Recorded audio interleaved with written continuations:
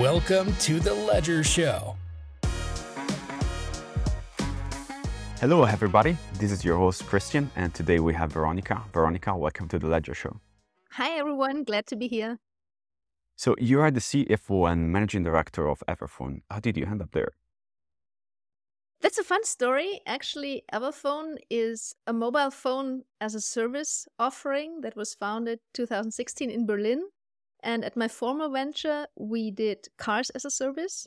We've been following each other around. We were funding our devices and our cars with the same lenders, consulted by the same lawyers. And so I knew Jan, our founder, pretty much from the start. I know that at some point he was looking for a new CFO, as the former CFO wanted to go back to one of Jan's investors. And so it was a pretty cut timeline. He was leaving on very good terms. And he reached out to me to actually share my CV and brief his headhunters to find someone similar to me. And obviously that search wasn't very successful. So some months later, Jan called and told me, I don't want any substitute. I want the original. Can you please come and do the job as CFO of Everphone? And that's when we started talking in earnest. I've been onboarded since May 2022. So it's close to a year now. And it's been really an exciting ride with the whole team. I see. I mean, it feels like a super interesting journey. How big is the company right now? We're having 300,000 devices out in the market with more than 1,000 customers and a team of roughly 310 employees working out of Munich, out of Berlin, out of Miami, whereas Berlin is our headquarters. And by far, the biggest two offices. We're having one office for back office colleagues, which is in Berlin Mitte, and another one that is doing operations, staging of our devices, logistics, re-commerce, return management, and all those things that actually differentiate us from a simple leasing company, because we're offering also a full service solution for our customers, which comes with touching the phones, staging them technically, and sending them directly to the users. Okay, so it's more like an end-to-end service, not just Yes, indeed. leasing. Yes, Okay, indeed. the hardware. Okay. So we had the pandemic, we had the war, and now we have a sort of, I don't want to call it financial crisis, but we're not far from that with the collapse of Silicon Valley Bank just recently. Like, how is the landscape for a CFO changing? Like, what's your take on this right now? Like, what are like your top priorities? As you mentioned, Things. CFOs are always the ones that worry a lot. Like Sheryl Sandberg said, the grown-up in the room, and being grown-up also means worrying about today, about tomorrow, and the day after tomorrow. So with those multiple crises, like Ukraine war, I also want to mention semiconductor supply chain, which is affecting us, rising interest margins, which are also affecting us. It's been an intense year for startup CFOs. I believe the banking crisis might have stuck the ecosystem far worse than the former crisis. Many startups had parked deposits at Silicon Valley Bank UK and US, which luckily are not endangered anymore. My understanding is that they will be refunded by either HSBC or the federal government of the US. However, startups that have lended funds or have entered into, let's say, venture capital agreements with Silicon Valley Bank might not be able to pull those funds, which might, in the worst case, lead to insolvencies. So if someone was affected, that might be their worst fear and the top priority on their mind. Otherwise, in such difficult economic environments, investors mostly shift their priorities away from growth and towards profitability. That's also what we've been doing at Everphone out of our own in the last year. So we've been growing at a very steep pace, over 100% still, but also turning our individual devices, our rental cohorts profitable at the same time in order to improve unit economics. That's pretty interesting. Like given the kind of work that you do with the leasing part, the devices, I guess also interest rate, they play a big part on, lending money and paying for devices. So you mentioned that you're trying to focus on profitability. What does that mean in your case? Like trying to expand with your current customer, trying to improve your unit of economics? Actually, we of course want to serve current customers wherever they go. So we'll be expanding with them geographically out of Europe, over to the US and the like. We want to also deeply integrate into their IT systems and even take over more functionality, thus relieving their internal IT support. We're currently working on a cybersecurity version that might prove very worthwhile to B2B clients. And it would also mean that we are trying, like in a driver tree, to improve each and every component of our service offering, coming from sourcing until deployment of our services, operations efficiency, logistics costs, and processes at the end of the life cycle, in order to improve each of those components a very tiny little bit, but improve the whole unit economics a very grand step in advance. Okay, so build more sticky products inside the company in a way to expand your presence inside. Okay, makes sense. And that's maybe a nice comparison to the companies I've worked with before, which was full service automotive leasing and, as said, car subscription. With us, I don't think there's one single factor that will turn the business model profitable, but it's optimizing many factors to reach it. You see, I guess your biggest cost right now is the cost of the device, right? You mean the capex of Yep. acquiring the mobile phones? Well, cost, yes, in terms of cash out. However, we are able to refinance all those devices by an asset-based financing solution. We have acquired in 2021 a large facility backed by Deutsche Bank in Phoenix that enables us to do so, and we're currently close to closing the next one. Everphone has successfully closed 4 facilities to date, and so we're looking forward to closing the 5th one. Okay. Like, given the current environment, like with so many things changing so rapidly, and like yesterday you could trust your bank partner, and today you need to think in a different way. Like, do you think that new systems or digitalization can help with this, or just, okay, we need to start from scratch, and like planning, 6-month planning doesn't make any sense because we work day by day, basically? Yeah, planning of course makes sense, even if it's only for evaluating your goal setting and doing it better next time. But I also believe digitization, especially in investor communication and bank communication, can create trust.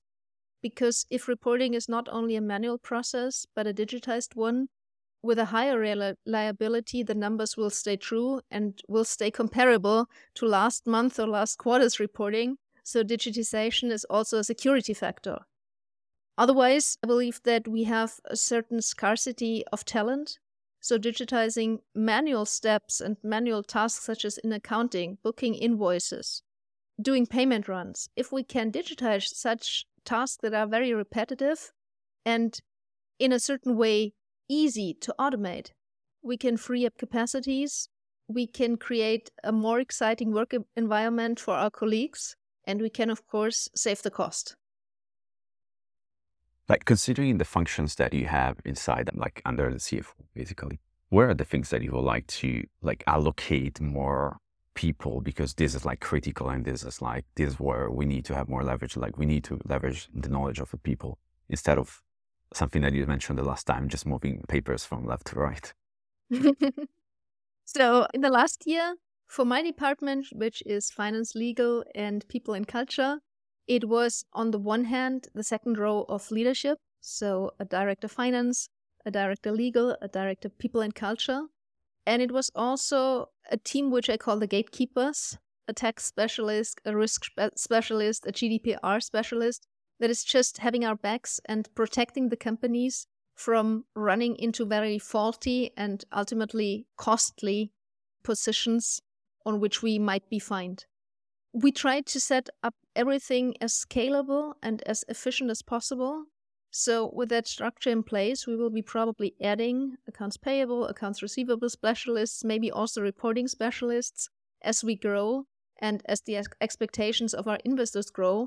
But I believe throughout Everphone, we've hired much senior talent in order to integrate their experience, in order to profit from thoughts they have already had in the previous job roles. And so adding talent might very well be junior talent or talent that is trained on the job in order to learn how to work the Everphone way. I see.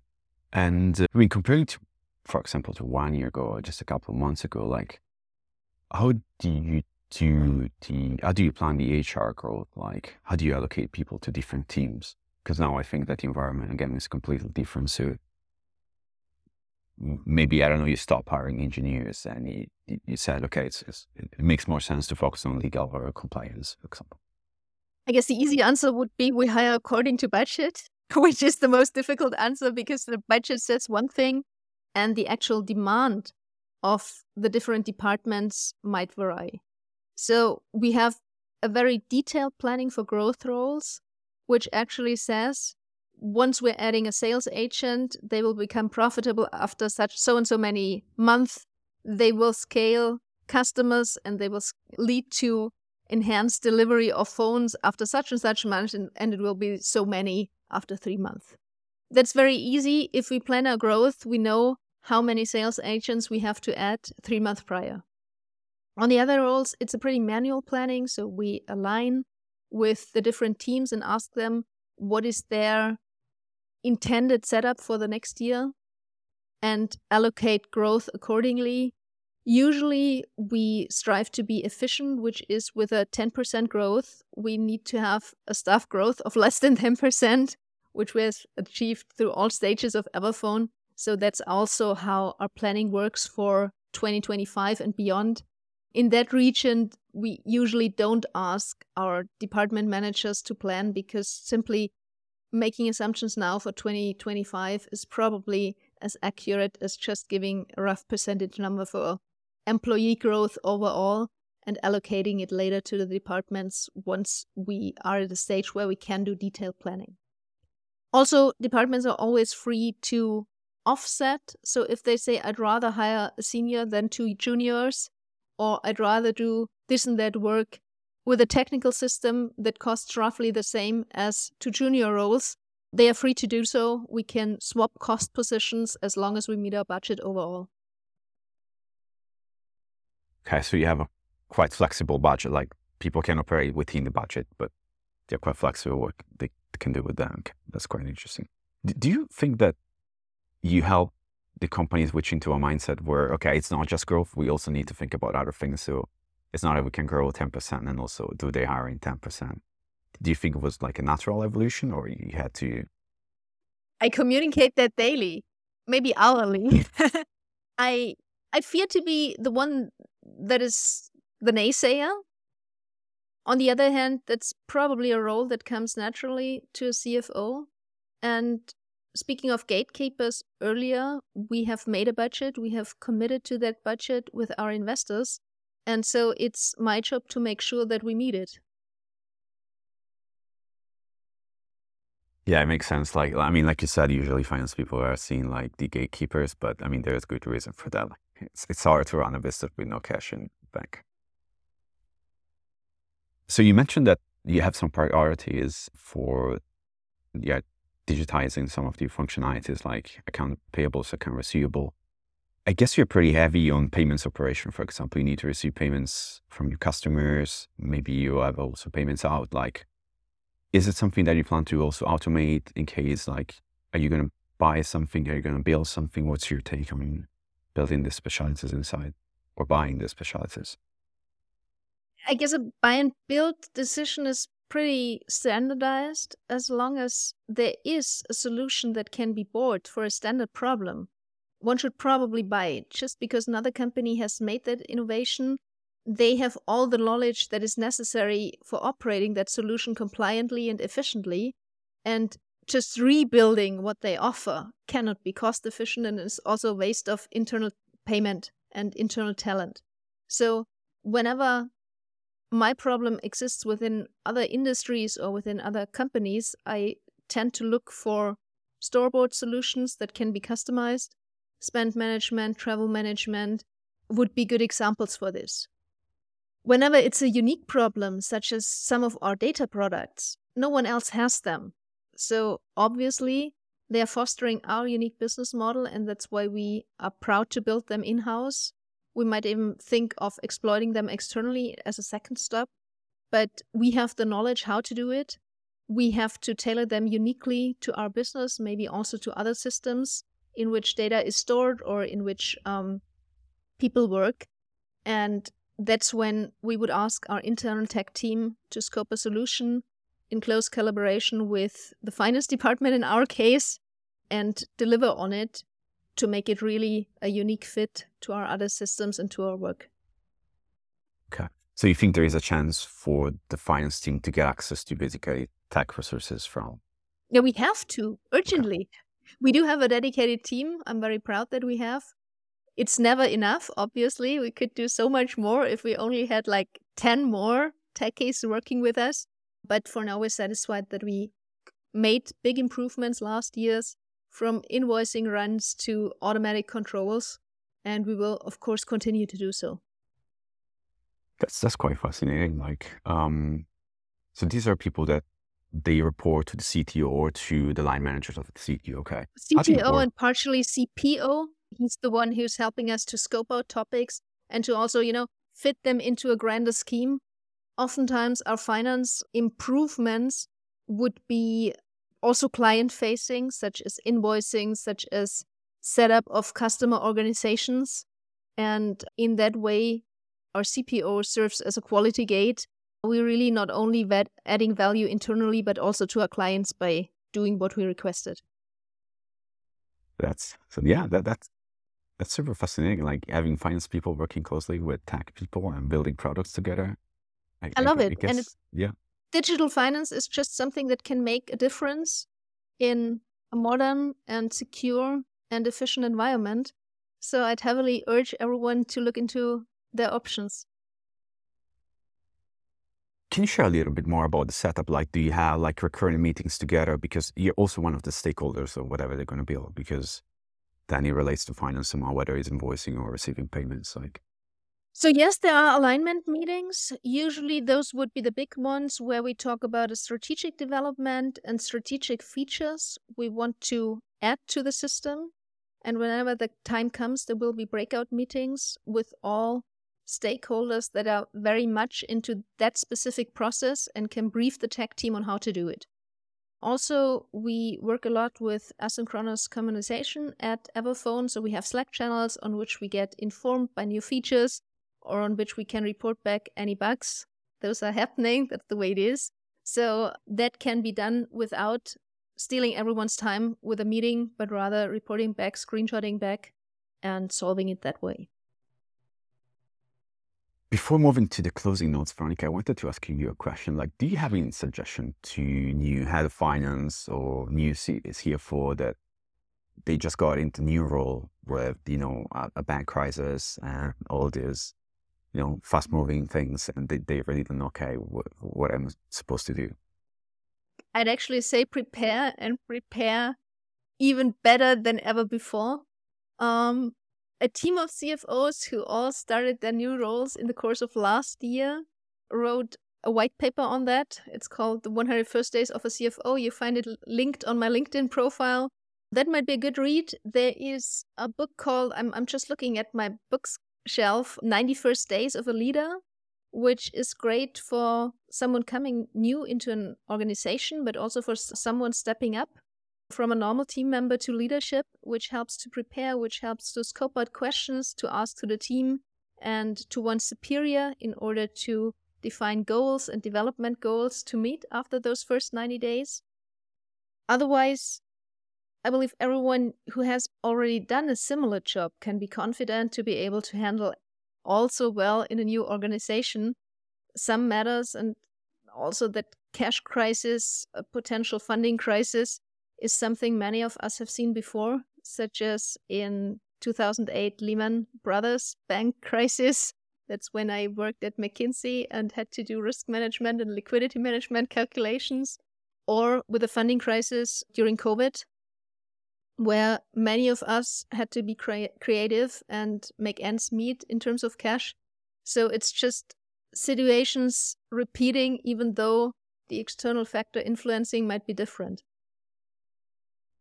Okay, so just get ready for the worst and then try to use your network, your peer network, if you have friends or people that are working in the same environment. Yes, and get your team behind you fast. You will never make it alone, but if you can use your team to collaborate with you, to support you, to give your best for your common goals, that's the real success factor in any environment. Okay.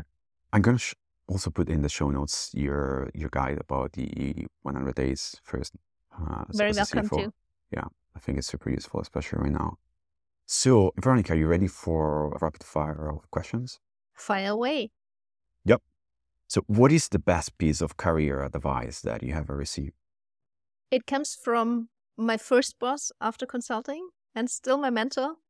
And he says, if someone believes you are ready for that role, you probably are, regardless of what you yourself think. I was very insecure back then, and he proposed to me the job as a back office lead and also one of the parties that would do a management buyout. And I was so very insecure. I said, I can't do it without you. I don't want to be the only finance person in the new venture. I don't want to be authorized signatory. I just want to continue my job and working under you and basically not worry about those new developments. And he said, well, I believe you're ready to make the jump. And so I did. And indeed, it worked out. That's a good one. What book would you recommend to our audience? As we're talking today, it's definitely those first 90 days.